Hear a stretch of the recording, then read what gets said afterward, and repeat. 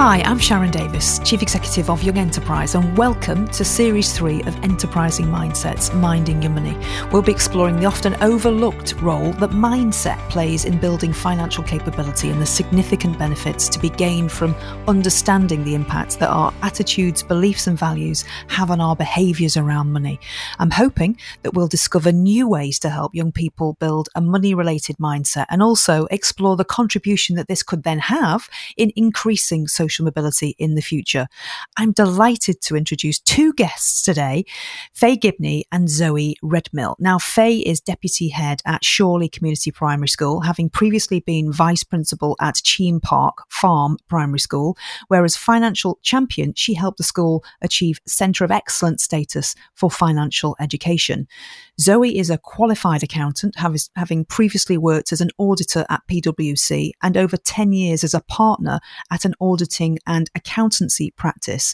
In 2018, Zoe retrained to become a maths teacher and now works at the Romsey School in Hampshire, a centre of excellence for financial education, and has taken on the role of financial champion for the whole school. Welcome to Minding Your Money, Faye and Zoe. Hello. Hello. It's brilliant to have you both here. Thank you so much for your time. I'm going to start by asking you both the same question, and I'm going to come to you, Faye.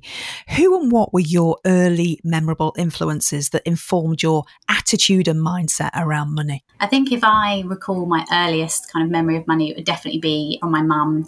And I think growing up, money wasn't always, the easiest to come by. Money could be quite tight and we'd have to budget and really save. And I think from an early age, I always appreciated money and understanding that the value of money and the value that it doesn't just grow on trees. We can't just go out and buy whatever we want. We would have to save for it. So I think, I learned some really good skills there, from my mum.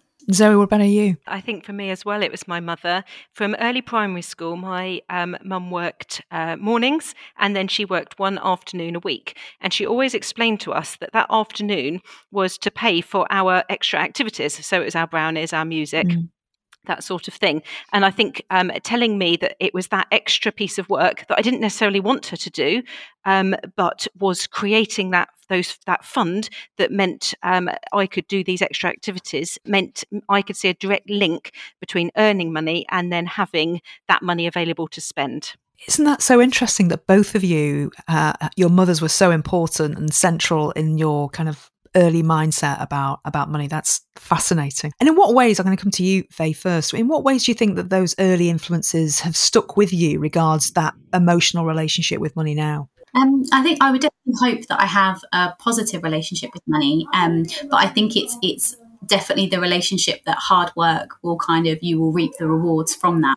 So I think knowing that, I was always very much driven to work as hard as I could to be the best that I could so that I'd be able to get the job that I wanted and to be able to earn the money so that perhaps I didn't have to scrimp and save as much as I did when perhaps I was growing up, and that I can ensure that my future was bright and, my daughter's future, she wouldn't have to have the same kind of perhaps money worries that I had. So I think it's definitely stuck with me, that evidence of, or that relationship between working hard and earning money there as well.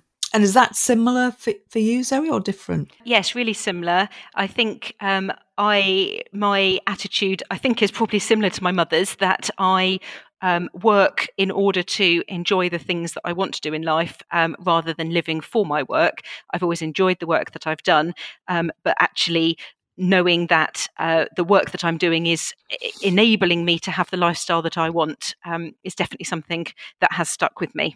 Now, I know you're both from Young Enterprise Centre of Excellence schools. So would you be able to give the listener an idea about what being a Centre of Excellence means to you and your young people? I'm going to come to you first, Zoe. Yes, being a Centre of Excellence gives us access to high quality teaching resources and also to expertise. And what this has allowed us to do is build a framework of financial education which runs through the whole school. It starts in year 7, it goes all the way up right through the different year groups, and we have different focus within each year group.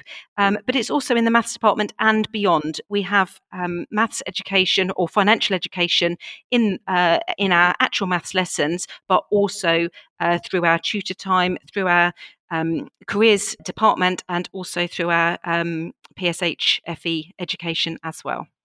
That's brilliant. And isn't there's a certain percentage of finance related context questions, aren't there, within maths exams? Yes, certainly. Yes. In the exams, students are asked about interest rates. They're asked about depreciation, profit, that sort of thing is within their GCSE exams, yes. So it's really important to be able to teach maths within a financial education context. Yes, absolutely. And Faye, what about a Centre of Excellence primary school? How does that differ from what Zoe was talking about? I think it's quite similar in some ways, in the sense of having that support from the Centre of Excellence team and having an assigned experienced education consultant who is able to support us through that process, and to be able to really unpick and look through the planning framework and know how we can embed that within our curriculum offer that we give. I think there are not many schools that I am aware of that are delivering a financial education curriculum from the early years, which is what we've done at Cheam Park Farm and across the schools within our within the Leo Academy Trust.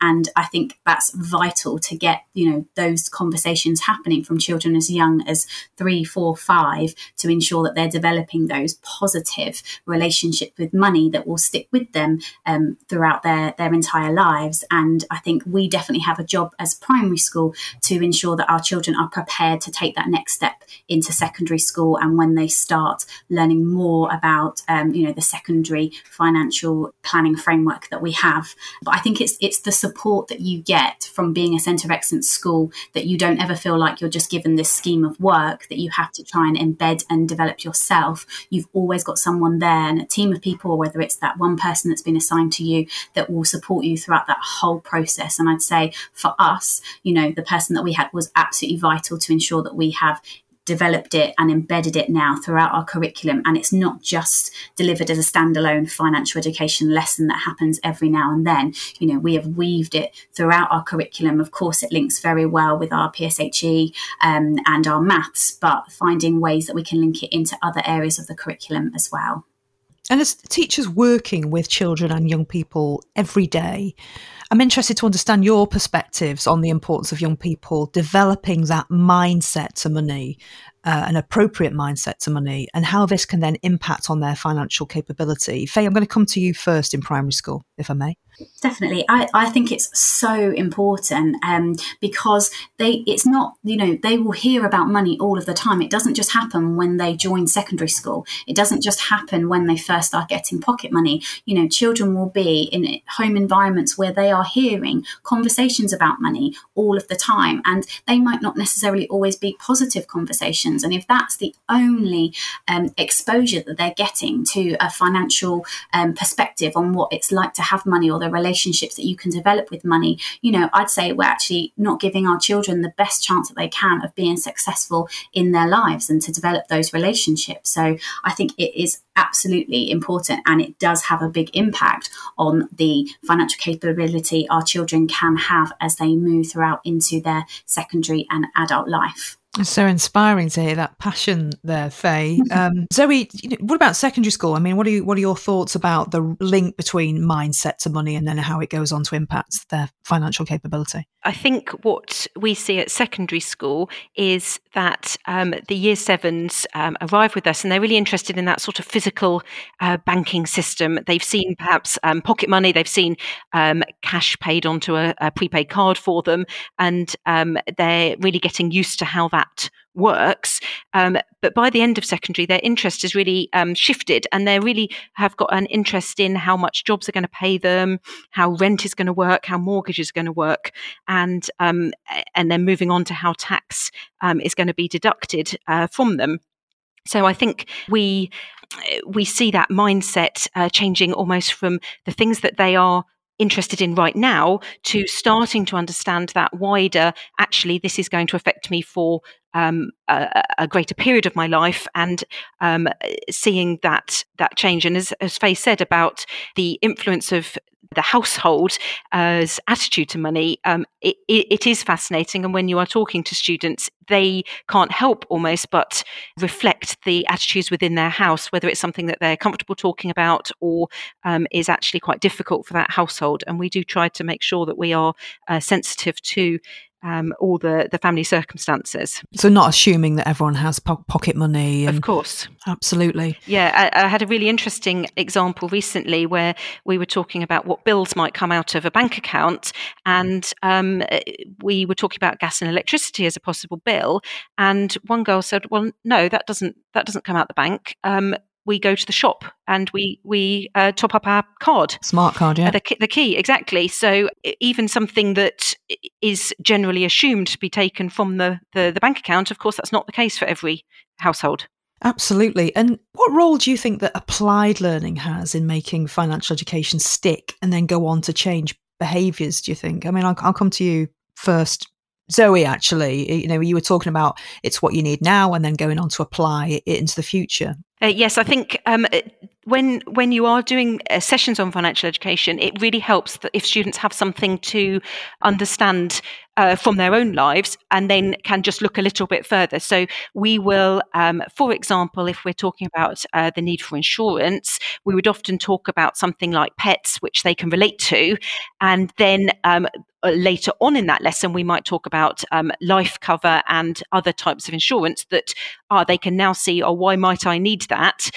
Because you've related it to something that they do understand now and perhaps their families have talked about. So yes, putting it in that real context for them can be very helpful. So kind of now, near and next. Absolutely, yes. Yeah. So Faye, as a primary teacher, you're working with young people at some of their most formative stages of their lives. And research tells us that young people begin forming their mindset towards money by the age of 7.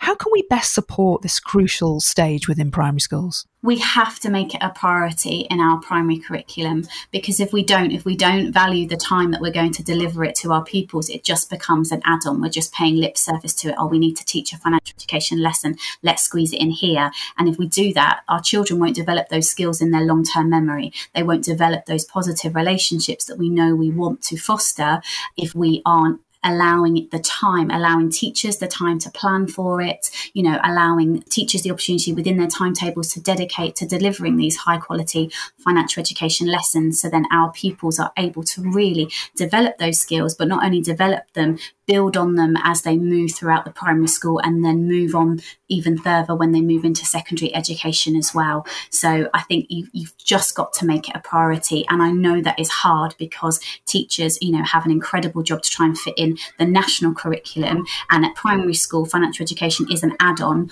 apart from obviously the maths curriculum side of it with your coins and notes. But I think that's just something within our trust and our schools. We've decided that this is really key. This is vital. This is a life skill that we want our pupils to take with them when they move on to secondary school. And Zoe, listening to that, you'll then see young people at their next stage of their school career, where possibly young people have more exposure to other influences on their mindset to money. Are there any noticeable changes in attitudes or behaviours towards money from year 7 to when they leave you? The year 7s are more focused on the physicality of the system and the process. And we actually build that into our teaching to widen as we go through the years, so that by the time we're getting to year 10, for example, we're really focusing on that next stage of how income is taxed and what governments are going to do with that tax money. And so I think the positive attitude that we're trying to build throughout, and that positive understanding of where those, how we can earn the money, what sort of jobs we might do in order to earn the type of money we would like to be able to spend. We really see by the time they get into year 10, they are understanding that what they earn is going to have a direct relationship to what they're going to be able to afford to spend, and also about what sort of things they might choose to spend their money on. So we will discuss trickier topics around for example, betting is something that we do touch on, because by the time they're getting to year 10, it's something that you want to make sure that they are aware of the impact that can have on people's lives. Because they are being exposed to it through other platforms, Absolutely. Aren't they? Yes, through advertising. They're pretty knowledgeable, but are they really knowledgeable about the impact it can have on your life if it's out of control? And it's interesting. I would like to come back to the workload of teachers and ways that we can support teachers. But one of the key themes that have come out of the podcast discussion so far is the influence that parents and carers can have on young people's mindsets to money.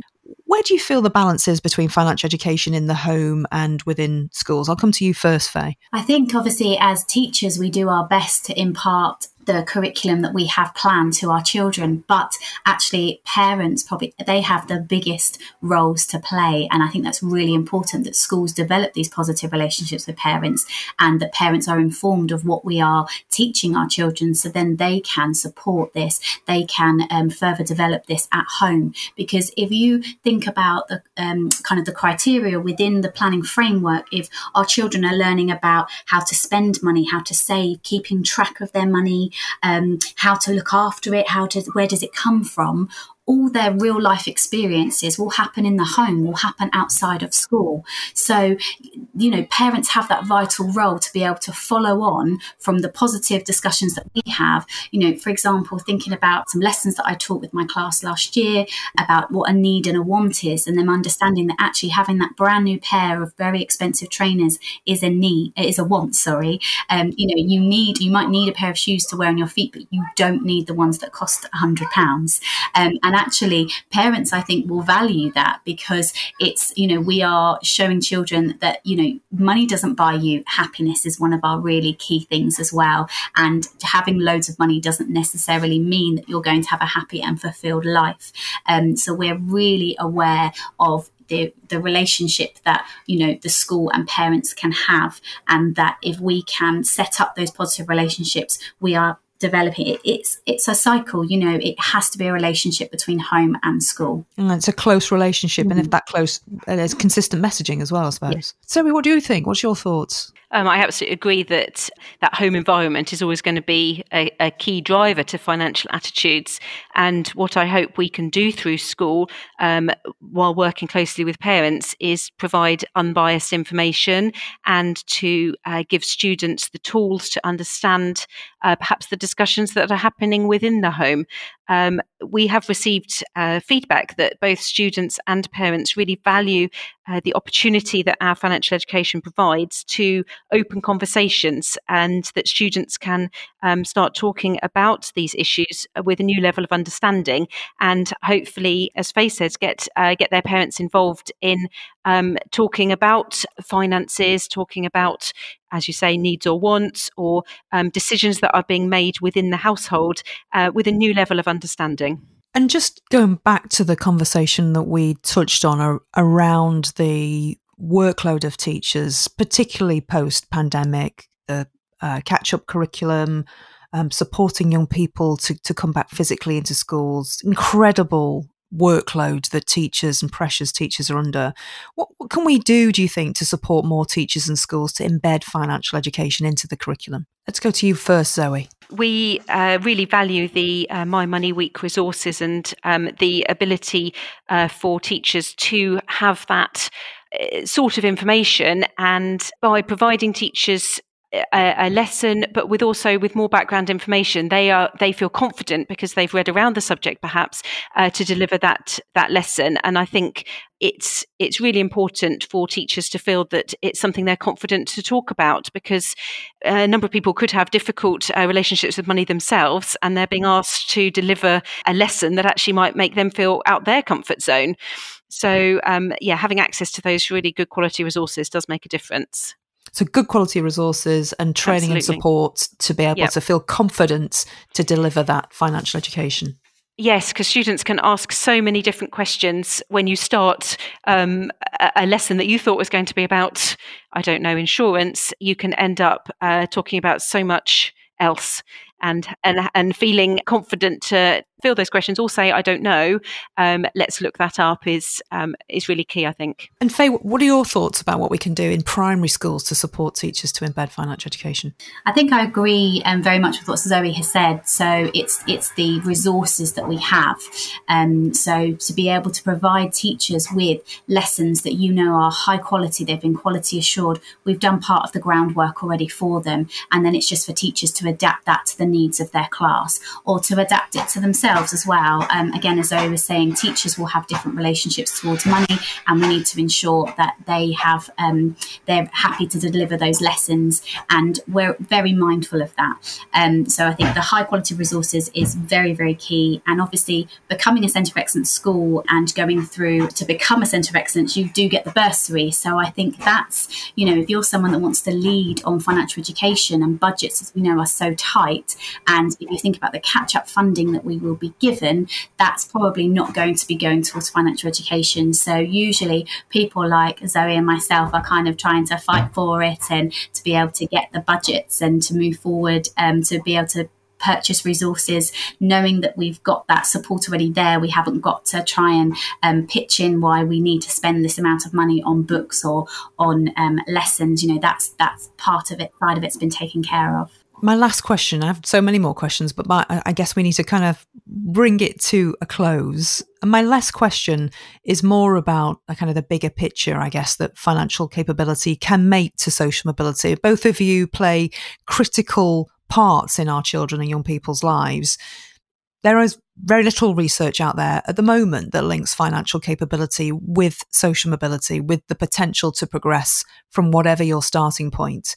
At Young Enterprise, we think there is a link to explore. I'm very keen to hear your views individually on what you feel the contribution that financial capability could make to social mobility. And Faye, if I may, I'm going to come to you first. I think I agree. I would love to delve deeper into that and kind of be part of that research, because I do believe that, if you are providing children from primary age with, as those unbiased views that we have, but that curriculum that's there that they perhaps wouldn't have had, that their parents wouldn't have had when they were perhaps at school either.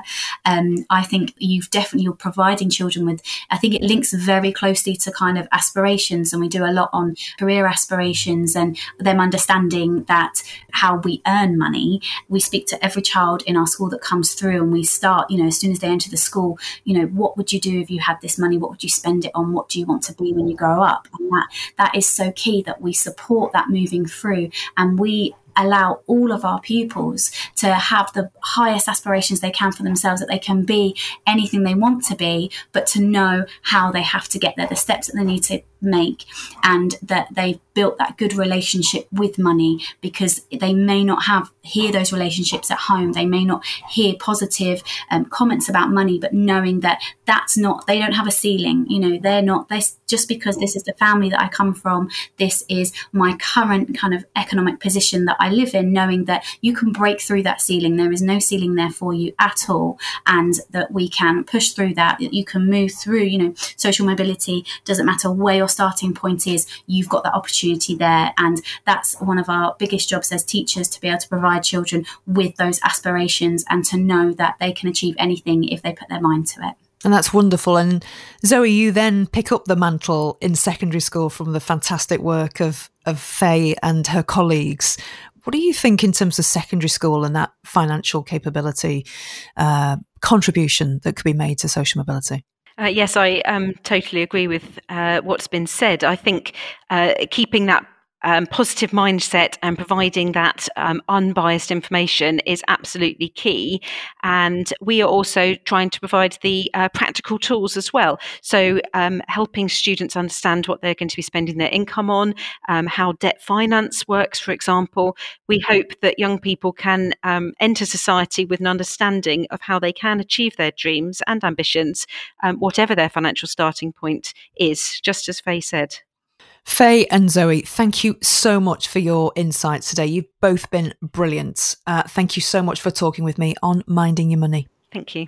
Thank you. Brilliant. Thank you so much to Faye and Zoe. Thank you for joining us on Enterprising Mindsets, Minding Your Money. To hear more interviews like this and access series 1 and 2, please do subscribe to Enterprising Mindsets on your favourite podcast service. We would love you to leave us a review as well, if possible. Thank you for listening.